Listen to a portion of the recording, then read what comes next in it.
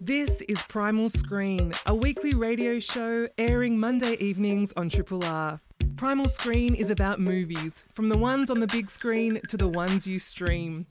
Hope you enjoy the podcast version and feel free to get in touch via the Primal Screen Facebook page or the Triple R website.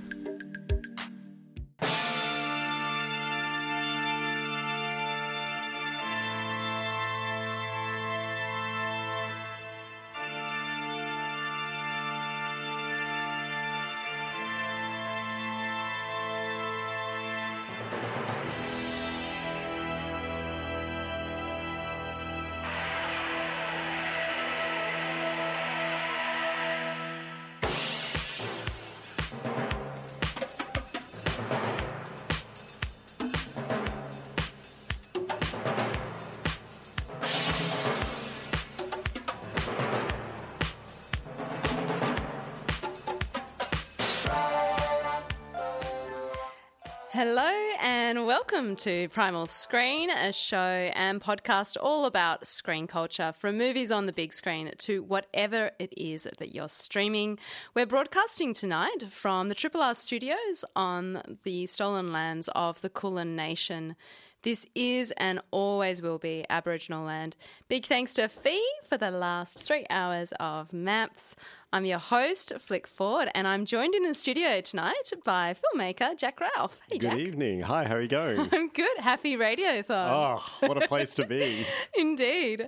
Jack, you're a keen Triple R listener and subscriber, and you have been on the show a few times. What do you love about community radio? I mean, for me, it's just that thing of just the instant sort of, you switch on, it's there, you've got the community just, on your ears, when kind of any time of the day, any time of the night, which is so unique. Yeah, and such a varied audience. Oh my God. Yeah, it's crazy. You can find a show for every taste, I think, on the grid somewhere. So, exactly, and this show is a great example of that. Yes, true. And we've got quite the lineup for tonight. I mean, later tonight, we're actually going to chat about your short film, The Roller Skater, which is currently playing at the Pivotonian. The Pivotonian Cinema, yes. Yes. I love that it is basically the support act for a lot of Hollywood films like The Asteroid City and Barbie as well. Correct. It is a very fun film, and I love that it's got the big screen. It's on the big screen for audiences. And we're also going to review a very creepy new horror on Apple TV called The Changeling, one of the many screen adaptations of this story. But first up, I had the pleasure of speaking with actor-director Rachel Ward about a documentary that is going to be streaming on DocPlay later this week, I think on Thursday. Now, Rachel's Farm is an honest and engaging documentation of actor Rachel Ward's reckoning with the ecological impacts of conventional agriculture.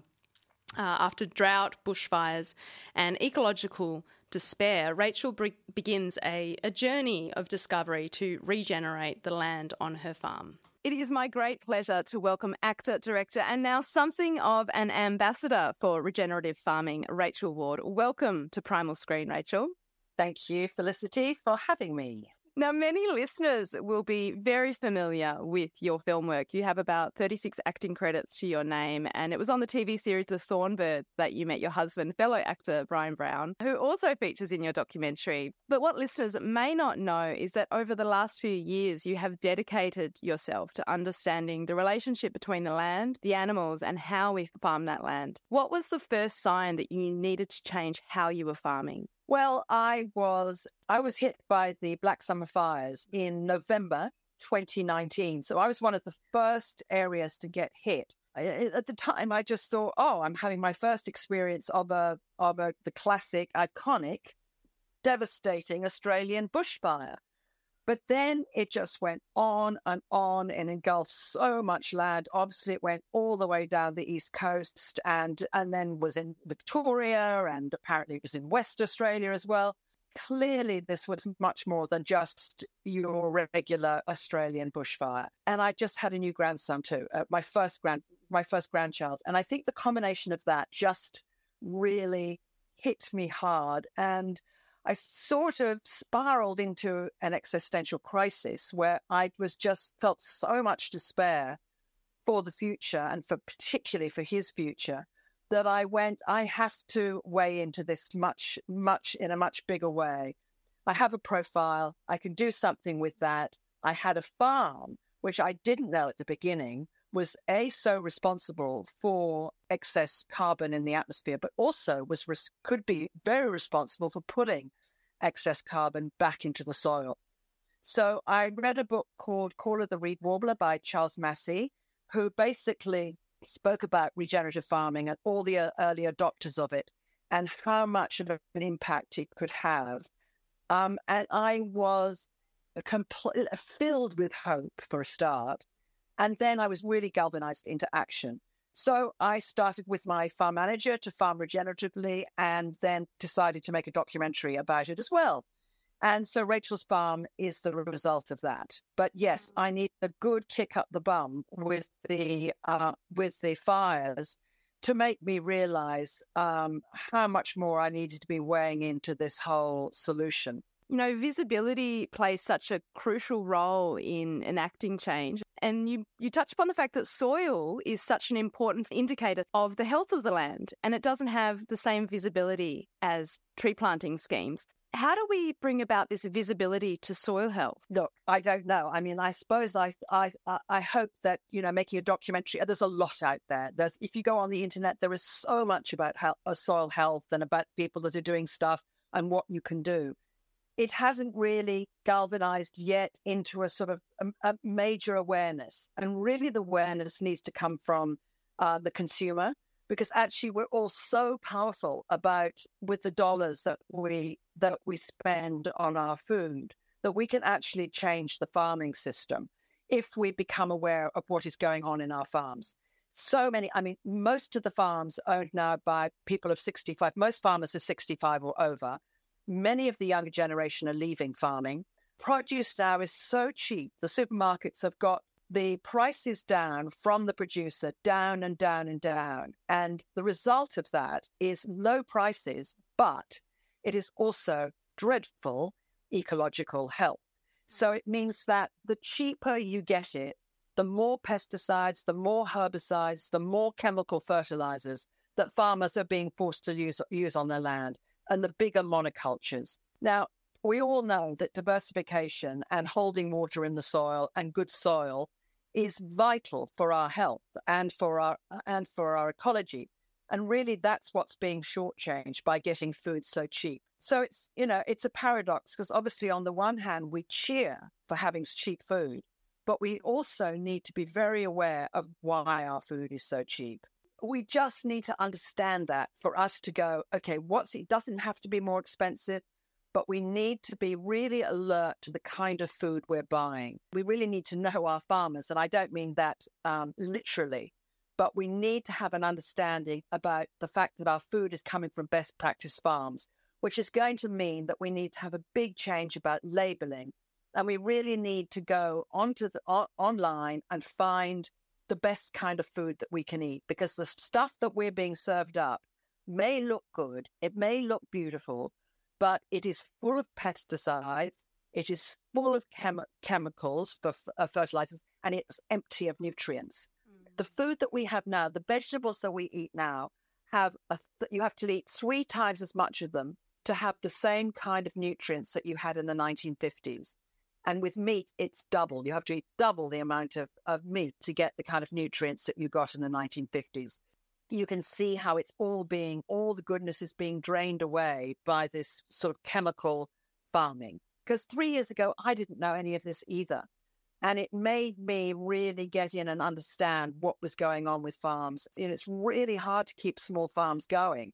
So corporates are buying up all the land, and it's becoming huge, great monocultures with obviously the objective to be getting the food cheaper and cheaper. If we want to have good food, if we want our grandchildren to eat well or our children to eat well, we kind of have to really pay attention to what's in that food and what we're being served up.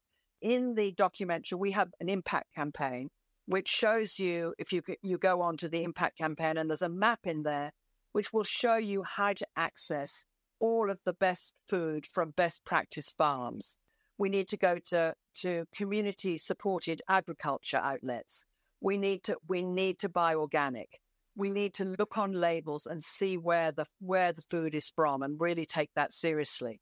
I mean, the film is much more fun than that. It sounds like it's pretty heavy and educative, but actually it's my journey of becoming a regenerative farmer, which I'm so happy to be now, because I'm just way more connected to my land and my animals, and I just enjoy the whole thing of being in the country and having a farm so much more than I did before. Like you say in the film, you're in your 60s and going in and learning all of these new ways of being and becoming a farmhand yourselves. And there's a lot of honesty in this documentary. And you touched upon this just before about the generational change that's happening in farming. Your farm was initially managed by Mick Senior, and he was using a conventional approach to agriculture, which, uses synthetic chemicals and fertilizers to maximize the yield of the crop. But when you learn about the impact these chemicals are having on the soil and waterways, you turn to his son, Mick Jr., who has this alternative approach. For real change, there needs to be often quite difficult conversations in communities, but also in families, and we see that in your film. Has Mick Sr. seen the film, and is that conversation between him and his son still happening? Well done, Felicity. You really took quite a lot away from this documentary. It's great to see. Yes, he has seen the film. I haven't actually seen him since he saw the film. Mick is now, I think they kind of avoid the subject. I mean, I know that it was a subject that they both took on early on before when Mick was changing, because they were both working together, because they have two farms beside mine. And, they had those arguments early on. And then then Mick Jr. just decided to go his own way, because Mick Sr. was not interested in really changing the way he farmed. And that is understandable. He has farmed that way his whole life. He is now 85. It's a big thing to change the way you operate. It's like saying to a plumber, okay, you're now not going to use any of the techniques that you've ever used before, and you're only now going to use a computer on your, I don't know. It's a massive change for someone. And he knows how to grow his crops for his cattle, and he knows how to produce fat cows, and that's his priority. It doesn't concern him what happens to the land in the process. And look, you have to be pretty vigilant to see what is going on with the land. I mean, it was really us seeing what was going on with our river. And we have a dairy upstream that uses a lot of urea, which is nitrogen, which is a product that is made with nitrogen and a huge amount of fossil fuel to turn that into urea. And it was getting into the river, and it made huge algae blooms all over the river. So our river was changed from this beautiful clear running river, to just chogged with algae, with red algae all over it. So you saw what was happening. You saw how the farming above us changed our river system. So you saw what was going into the water table. But, unless you're really paying attention, you probably don't notice that, and you probably don't care, because you've got a business and you've got to produce so much milk, and whatever is happening downstream is kind of not your concern.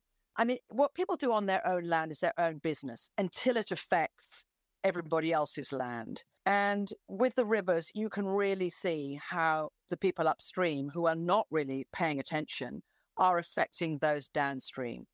And, we've seen it obviously in the Murray Basin, where people are extracting too much water. We've seen it in the coral reef, where there's so much is synthetic fertilizer going into the water that is then again producing these huge algae blooms and just sending too much nitrogen into the sea where the coral reef is. There's a lot of debate around it. There isn't definite data, but it's pretty clear to those of us who have seen the effects of what's going on upstream to make those connections with what is going on in the ocean, and where we're getting rivers ruined by algae and all these fish kills, by all the oxygen being depleted out of the out of the rivers. For listeners who have just tuned in, I'm speaking with actor director Rachel Ward about her documentary Rachel's Farm, which is all about regenerative farming. Now, so much of Australian cinema focuses on us being at the mercy of this land and it being a brutal and a barren land, but that's simply not true. And as your documentary explains, these conventional agricultural practices have really stripped the land. And Kenny, who's a First Nations man, and he describes us as each being a vein in the earth. And I think for too long we've thought of land through the lens of ownership, but the flip side of that is responsibility. Yeah, we're custodians for a very brief time, obviously. I mean, it may stay in the family for a couple of generations, but essentially we are borrowing that land, and we should really be, if it's in bad condition when we take it over, it's our responsibility to get it functioning again. And we need to be really careful that we don't make it dysfunctional so we don't become completely extractive and not put back the good things or not make sure that balance is in place.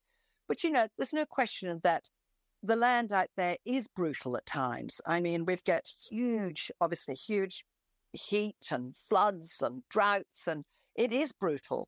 But there are people farming now. Like, I've just been at this Regen Agriculture Conference in Margaret River, and there was a couple called Diane and Ian Hegarty down there.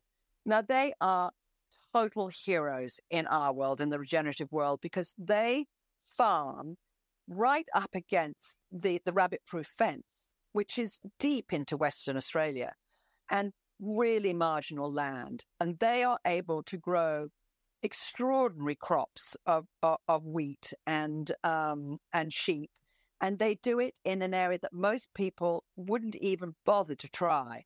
And they have it consistently, whether they have drought after drought, they are consistently able to farm there. And it's because they just have found this way of farming that is completely regenerative.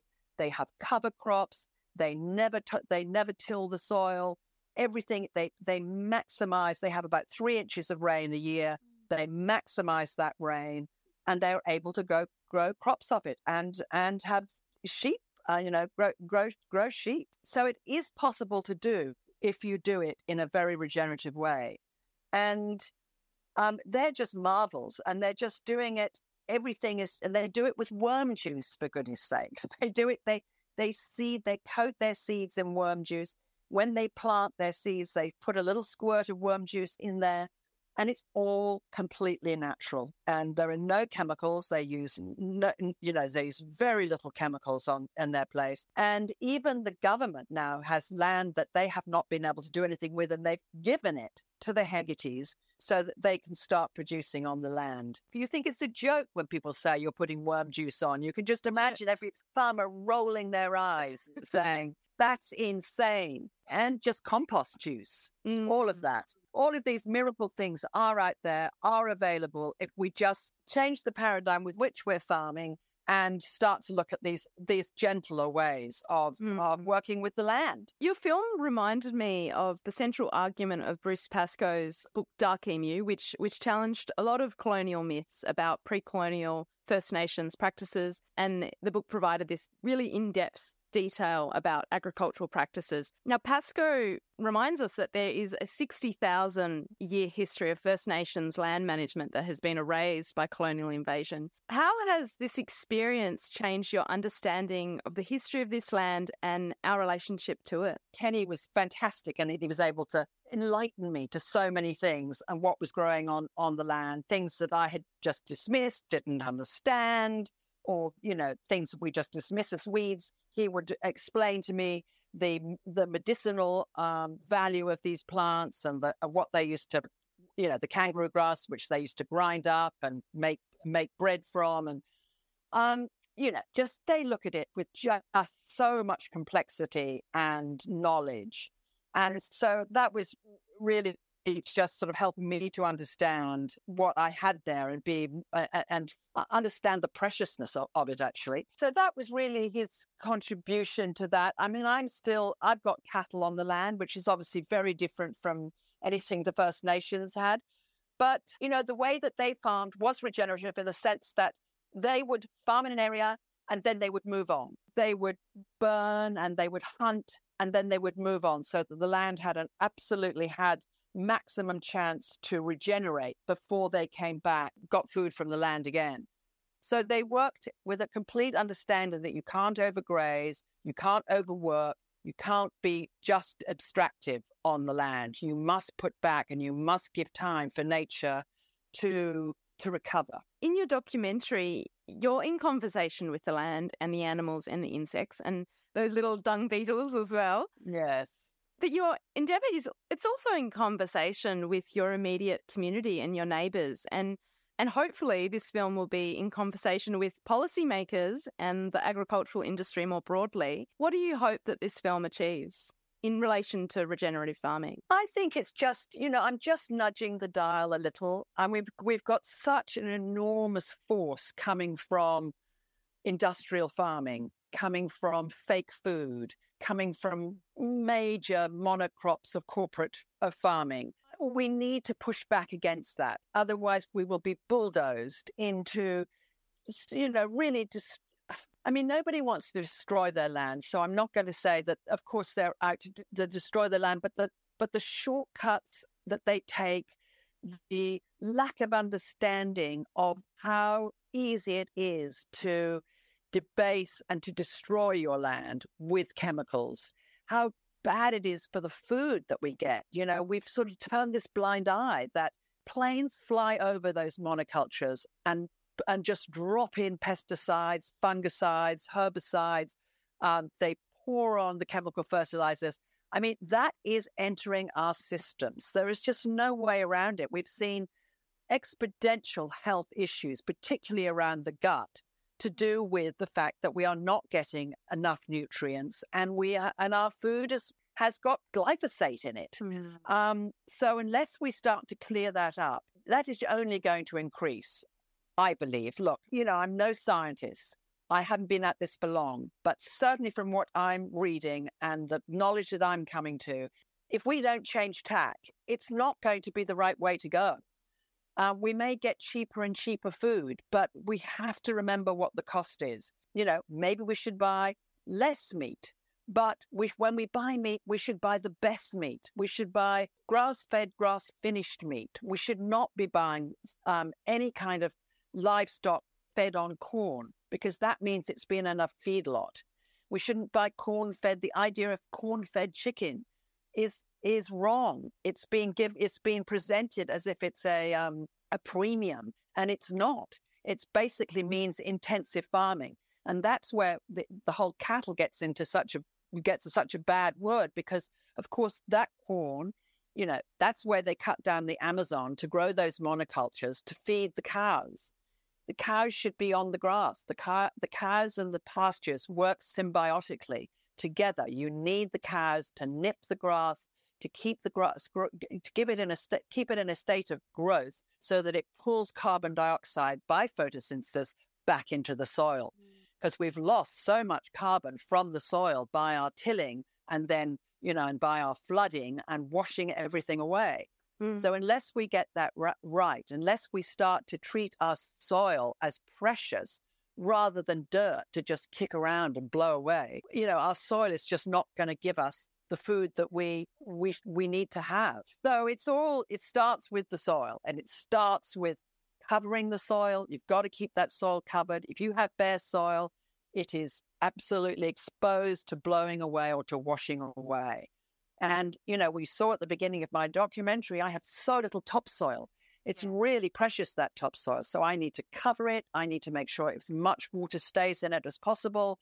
And I need to make sure my roots are nice and long so that they can reach the nutrients that are deep in the soil. It's an exciting world, and it's been obviously a huge learning curve for me to go from being completely ignorant about this to really understanding what's going on, and to be to try and be a bit vocal about it, and to get people to understand what I've learned. I'm glad that you touched upon the excitement, because that excitement is palpable to us, the viewers, because it's a really difficult space to occupy in documentary, dealing with heavy topics like climate change. And it's unpleasant. And often the reason why we don't end up having these conversations is because we don't really want to engage with our role in this. And we think, oh, it's too hard. But actually watching your film and seeing the steps that you took and the fact that you were coming from a place of not realizing what this was doing to the land and then doing all the studies that you did, all the people that you spoke to, all the specialists in that area. Yeah. I actually think it's really important to underline that this is, on the whole, a very hopeful documentary. Yeah, absolutely. There are many hopeful stories in climate change, and this is really one we can get our heads around and we can run with, because it is not that hard. It really isn't hard to turn our soils around. Nature works incredibly quickly. It grows back incredibly quickly. But we just need to have faith that nature will do it for us. We don't have to keep bollocking her all the time. And, we don't need to hold our foot on the neck of nature. We need to get those cycles going and working for us. We've got all this cheap fuel, which is the sun, which powers everything, all this cheap energy. Half of it is free. The livestock, what the livestock do with the pastures, is all free. So it's we're spending an enormous amount on outputs. Where really, if we start to change and do this right, those early adopters who've done it are heroic in the way that they have done all the trials, they have made all the mistakes, they have made all the discoveries, and now it really is just up to us to pick up the baton and to run with it. And, for people to really understand what it means regenerative farming needs, and to insist on we need more labeling. We don't want to get into a lot of greenwashing, which is quite easy to do. We need to understand what our labels are. We need to understand, maybe we just need to spend a bit more on some of that carbon at the moment, because actually in the long run, regenerative farming, produce from regenerative farming should not be more expensive, because you're using the sun and the livestock for free.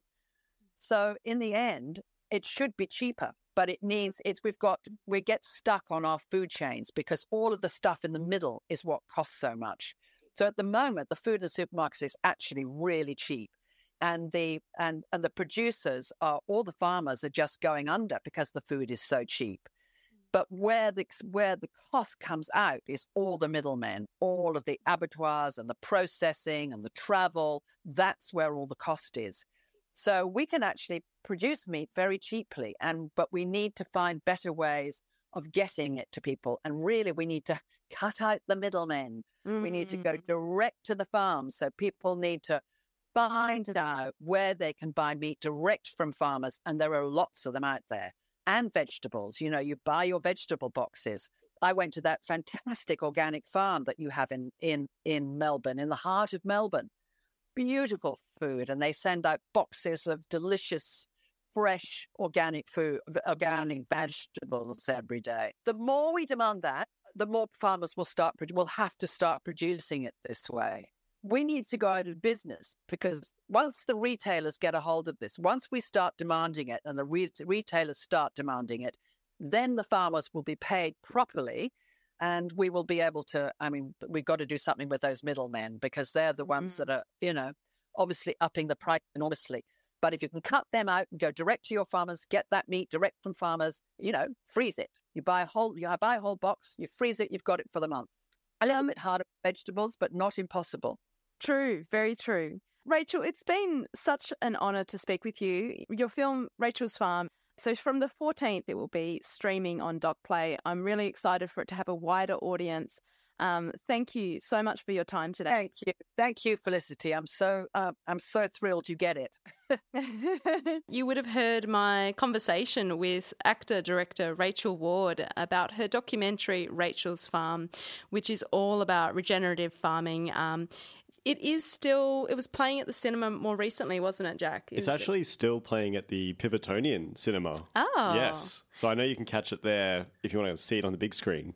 And I would recommend. I feel like it's going to get. It was a very intense conversation, but I actually think it's important to mention. It's really quite a hopeful and really fascinating film, and I hope people do check it out. It will later be streaming on DocPlay, but it is really lovely to visit your local cinema. Something else that is playing at the Pivotonian is your film, Jack. What a segue! It's the dream. I'm smooth. Yes. So tell us, well, first, before we get into your short film, The Roller Skater, tell us first about how you got into film. So, I mean, I was just always into filming things as a kid, just stupid films. I was thinking the other day I made a film with a friend called Skeleton Face and Mystery Man, which is basically about Austin Powers. And I think that theme for me has just never left, that sort of like kooky 70s style. And I guess leading on from that, like I then sort of did it through high school, studied it at Swinburne TAFE, and then did the Bachelor at Swinburne. TAFE was amazing. I can highly recommend it over the Bachelor, but it was still really cool. And then have been doing it. I edit sort of in the advertising and that sort of world, and then do my own thing sort of just outside of that. But I guess to bring it to like the roller skater, I think what I got to thinking recently was like, why did I film things as a kid? Like, why did we make... And it's the same for so many filmmakers. Like, you just had a mini DV camera and you just go out and film stuff. And so me and my friends started doing that after work. We just filmed something spontaneously, like we're just kids again, and make stupid videos. And then we're like, well, what? Like, we really enjoy this. It's quicker than making a short film, which you still should do, or a feature film. And then one day, I was having a drink with an old friend of mine, and someone came up to grab a cigarette, and I asked the guy who he was, what he does. And it turns out he was the owner of a local cinema in Geelong called the Pivotonian. And I kind of had this idea bubbling of making shorts before features, and they play before features. And I was like, would you do this? Would the Pivotonian be interested? And he was like, mate, as long as you can send me a DCP file, I'm happy, which is did a digital cinema package. And I was like, I can send a DCP, that's fine. So we went away and with a longtime filmmaker friend of mine, Adrian Apple, and a producer, Lawrence Phelan, who helped make this film. We kind of came up with two films to sort of spearhead this idea, which is The Roller Skater and then The Realtor, which is coming up in about a week. And I absolutely love that combo of having the short film played in a cinema, and we do see this happening for a lot of the programming at Melbourne Cinematheque. We see this at festivals, but we don't see this happening on a regular basis at cinemas normally. And I think that whole idea, we're going to talk about The Roller Skater in a moment, and I think one of the things that stood out to me is that you really capture so much of Geelong in The Roller Skater, and just the local fix of that. Before we get into that, though, I should mention to listeners that we have got a giveaway tonight, which we will be reading out in just a moment. So this is a reason for you to subscribe, because we have lots of very cool giveaways throughout the year, lots of events happening. So I'm just going to read out some of the subscriptions that we've got coming through now. A shout out to Emily Fox from Seddon, who is renewing a passionate renewal to Respect the Rock. Emily says, RRR is life itself. We've got Carissa Linden from Frankston South. Renewing to Maps, Carissa says, thanks for another fantastic year of top shelf music. Trevor Bailey from Preston is renewing to Get Down. Trevor says, love your work. Sean Murphy from Ashwood is renewing to Astral Glamour. Philip Doherty from Werribee is a new subscriber to On the Blower. And Philip says, we need more Bigsies. Oh, no truer words have been spoken. And Dan Bowron from Frankston North is renewing as an artist, which you can do. There's lots of different subscriptions that are available. to the party show with a donation as well. And Dan says, forever fantastic and always excellent. Keep on rocking on. And also Genevieve Bernstein from Coburg is renewing and also with a donation. So thank you for those subscriptions and those donations. You can head to rrr.org.au to subscribe for as little as $40 a year, which I'm bad at maths. I think that's like less than a flat white a month. That's so little. That's so little. Yeah, it really is. And, we've had quite a few passionate subscriptions across over the last few weeks, but, we do rely on these subscriptions to keep Triple R on the air. And one of the things we try to do at Primal Screen is showcase not just the big films, but also our local talent. And Jack, you are well and truly part of that local film community, so it's a real pleasure to have you on the show. I really love that the Pivotonian is currently screening The Roller Skater, your short film. And you mentioned from next week there will be a second one. Yes, The Realtor? It's The Realtor, which is about sort of, it's made a commentary on the rental crisis set against a Western sort of backdrop. And that one's been directed by Adrian Epple, who's also part of what we call sort of the Beazle Mop world of films, which is the name we've conceived for this series of short films, basically. Okay. But to bring it back, it is all about that community thing. Yeah. Like, I think the response locally has been amazing because it's just everyone sees their local cafe, which in this case is Funk, Mary Jane, who stars in it, the local barista and roller skating, legend. And people know these things and people see it on their local screen and just respond so well. Yeah. So it's the same with radio. You hear local things being spruiked and it's next level. You just can't beat it. It's so true, and it is really lovely to see this on screen and to see our city on screen. Make sure you head to the Pivotonian to catch Jack's film, which is currently on at the moment, and next week The Realtor, which we'll be playing for a few weeks. For filmmakers, for cinemas who want to get involved with this, Jack, where should they head? Yeah, look, I think we're open to getting more directors on board, and more cinemas. If it sounds like something you want to do, we want to make more films. So I think, look, any of the socials you can just hit at Beazlemop, which is BEEZALMOP,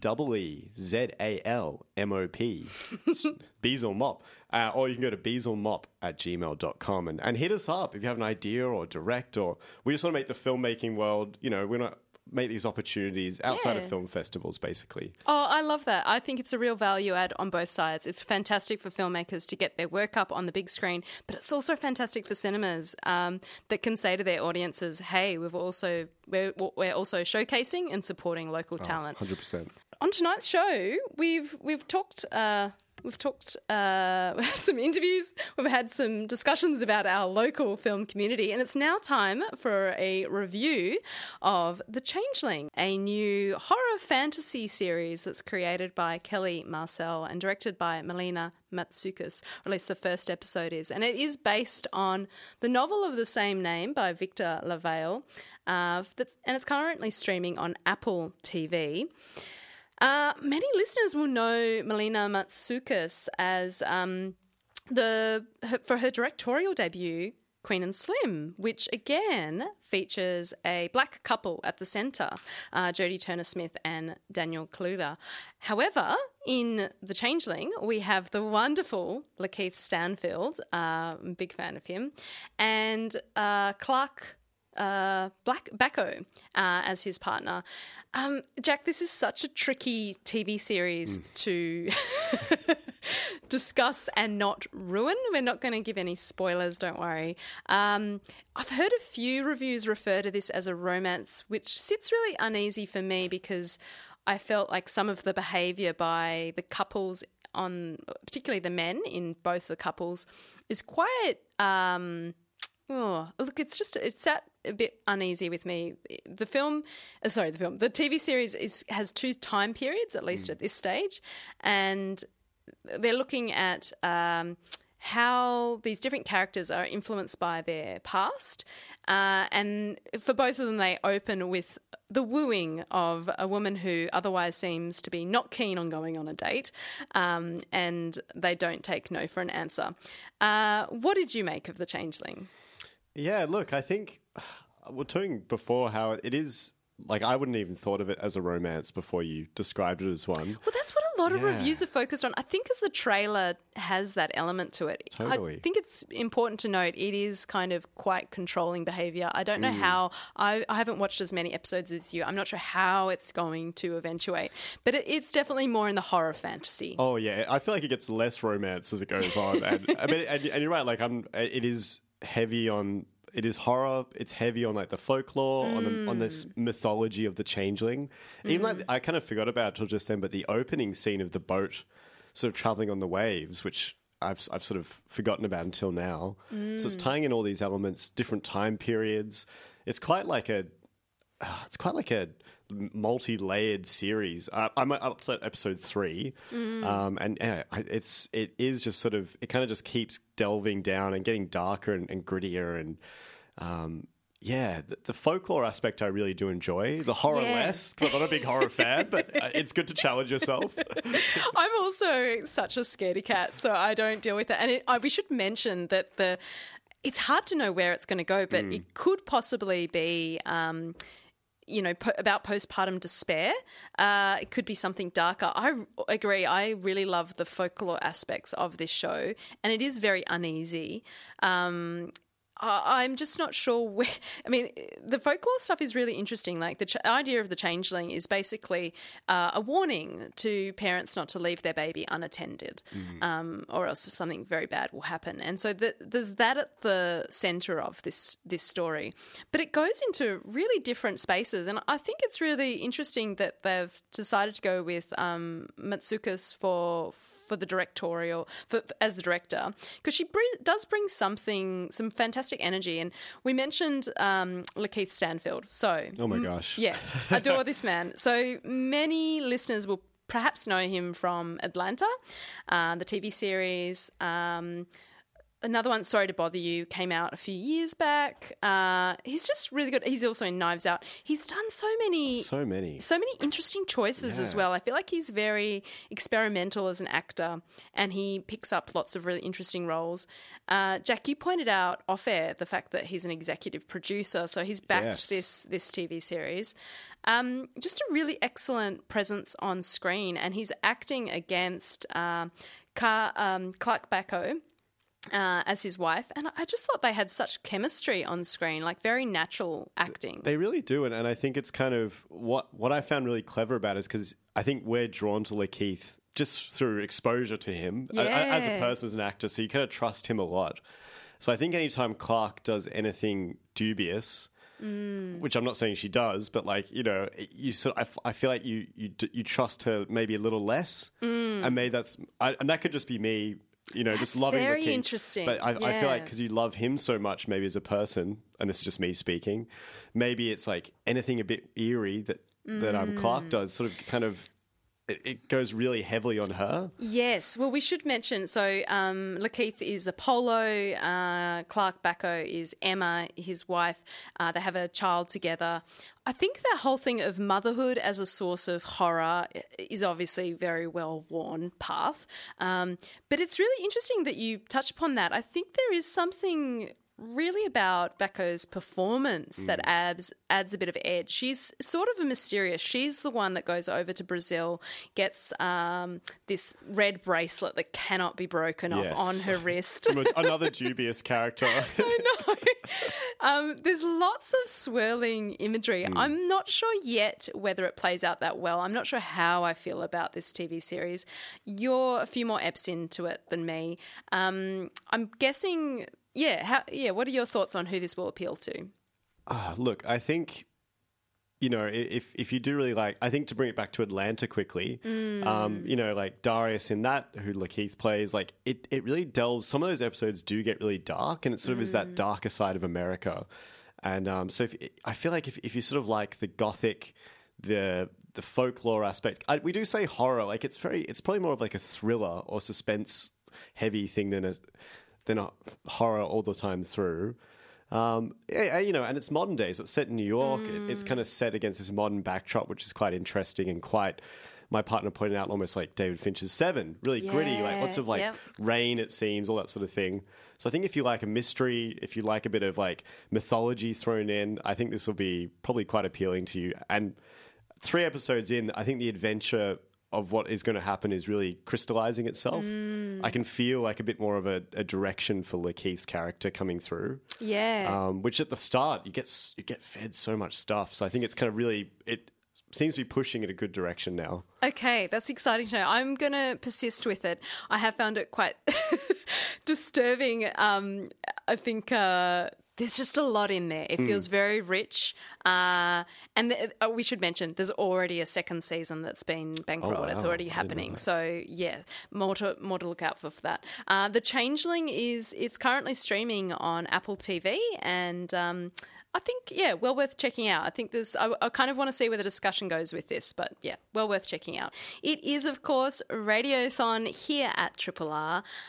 We've got some more subscriptions that have come through. And so before we finish up and hand over to Jace, I'm just going to read these out. Thank you to Ryan Gray from Reservoir, who's renewing to Brutal Realms and giving us a very lovely donation. And to Bob Hirano from Drysdale, who is renewing and also throwing in a donation.